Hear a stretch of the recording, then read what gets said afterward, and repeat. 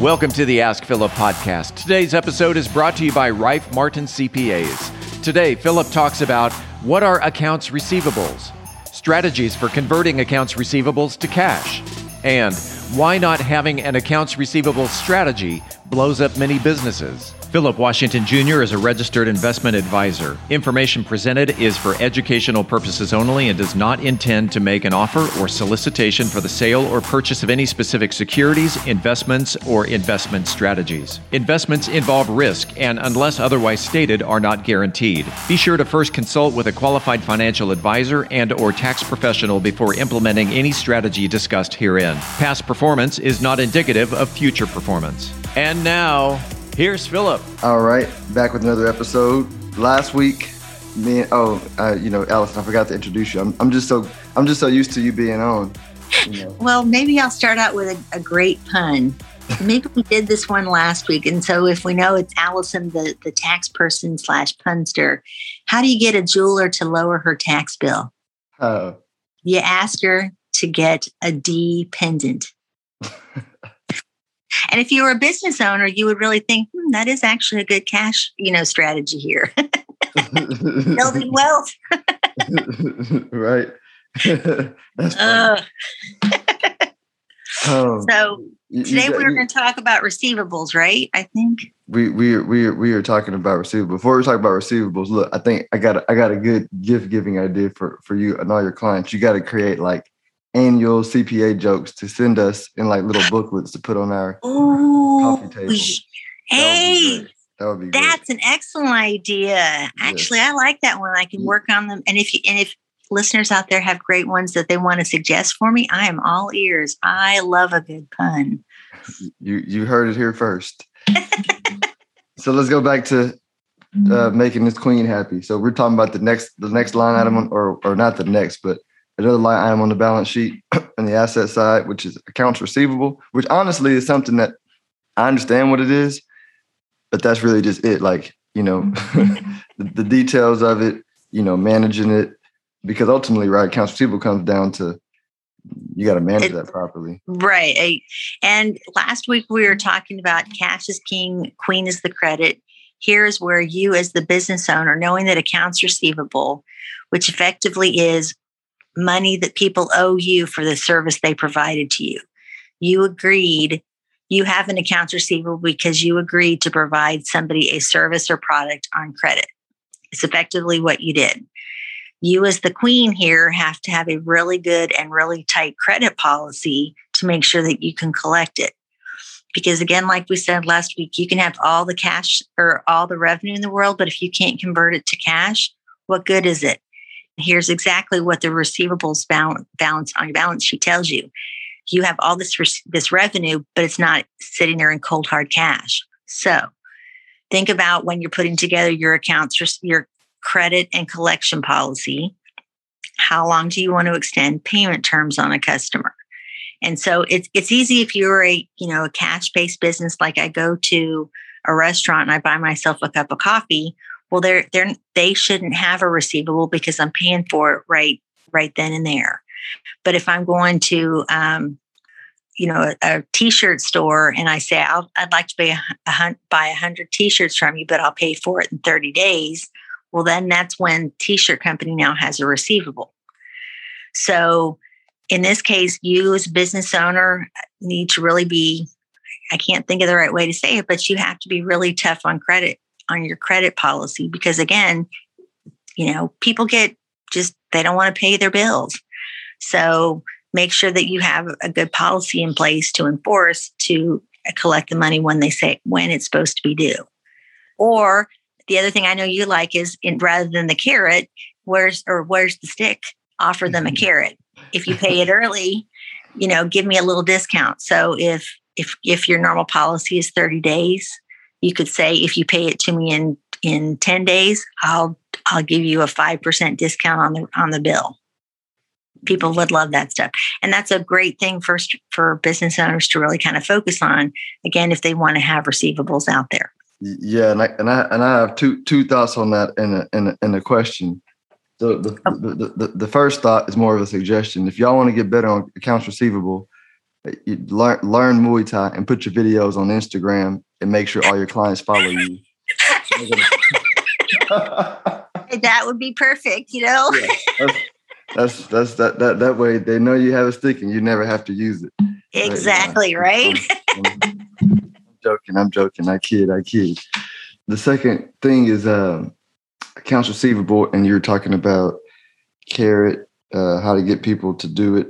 Well, let me go to my question because I can't remember my second thing. But so how does it work, Allison, when you have companies that step in and become your credit? So like I think Affirm is a big company that does it, but there's these companies where, like on Amazon, for example, if you sell on Amazon and you're a seller, you can pay for it over 6 months. But I imagine the business owner selling it gets the cash up front from the credit card company, or how does that process work? Yeah, I'm not really 100% sure how that works, but in my mind, I was thinking you were going to go to like factoring companies, like where, you know, in order to get cash quicker, you might sell your accounts receivable to what they call a factoring company.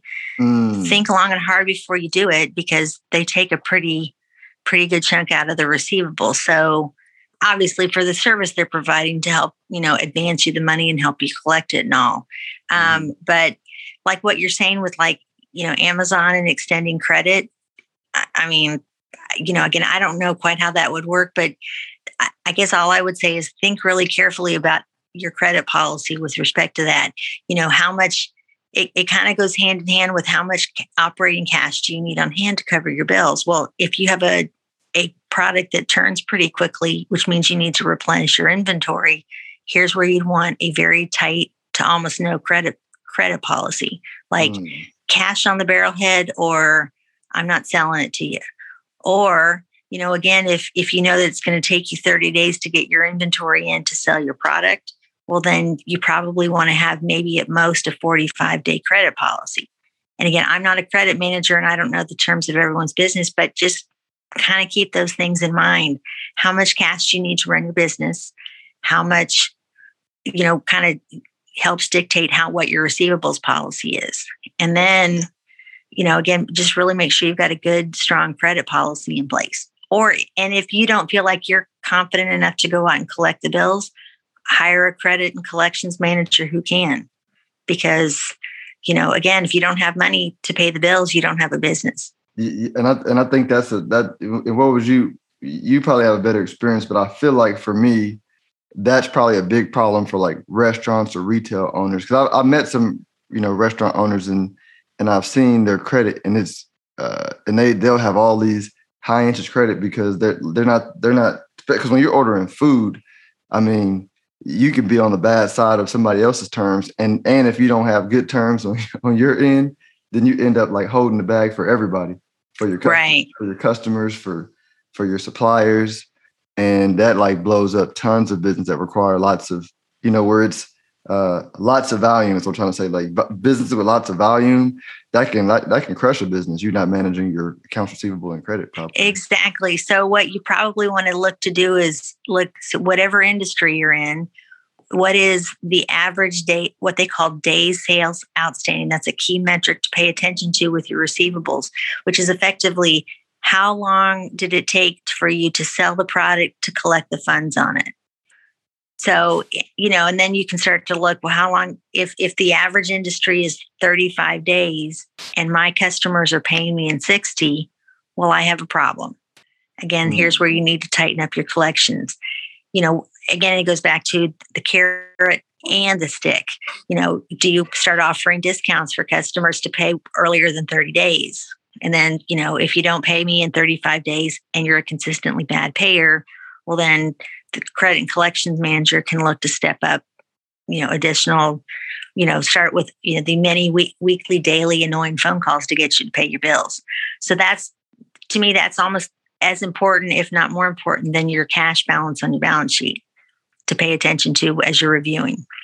I think that now you help me remember the other comment. I think that's probably a huge one. I think a lot of and you let me know your thoughts, accounts receivable problems is more of our natural tendency to not to want to avoid conflict. I think about, don't get me wrong. Like I think I'm somebody who is naturally like you got fighters and you got fighters. I'm a fighter, right? I mean, literally, literally, right. literally, and spiritually. And right.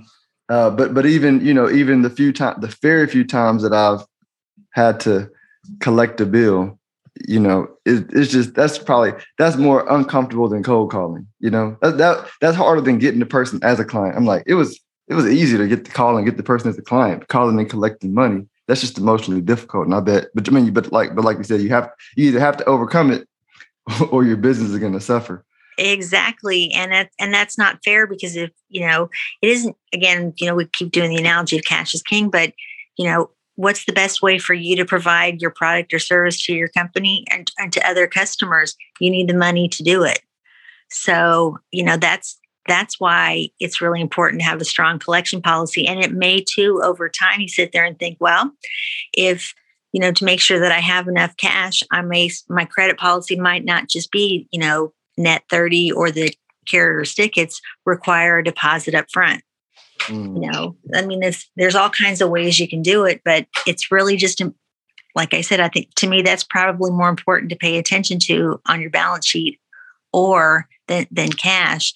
Or if you were looking at getting a lender to give you like a line of credit or a loan or something, they're going to look at that one too and ask you about your credit policy, your credit terms, what's the likelihood of collecting. They're going to look at so it's really important that you understand your receivables just as well as a potential lender is going to ask all the questions about it. I like this. I'm glad with this episode. Before we started, y'all, I had no idea we were going to go to these levels.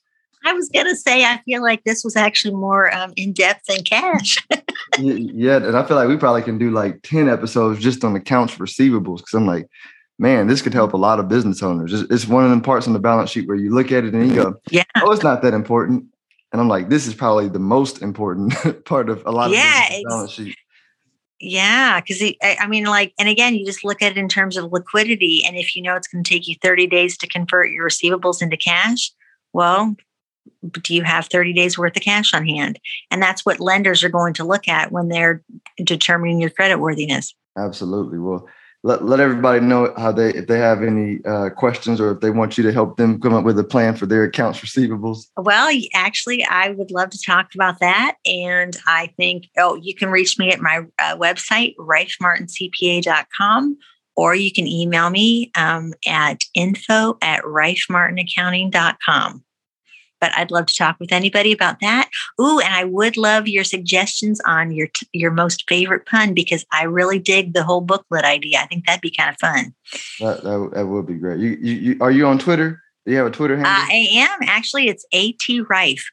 Apple, Tom, R-E-I-F like Frank, F like Frank.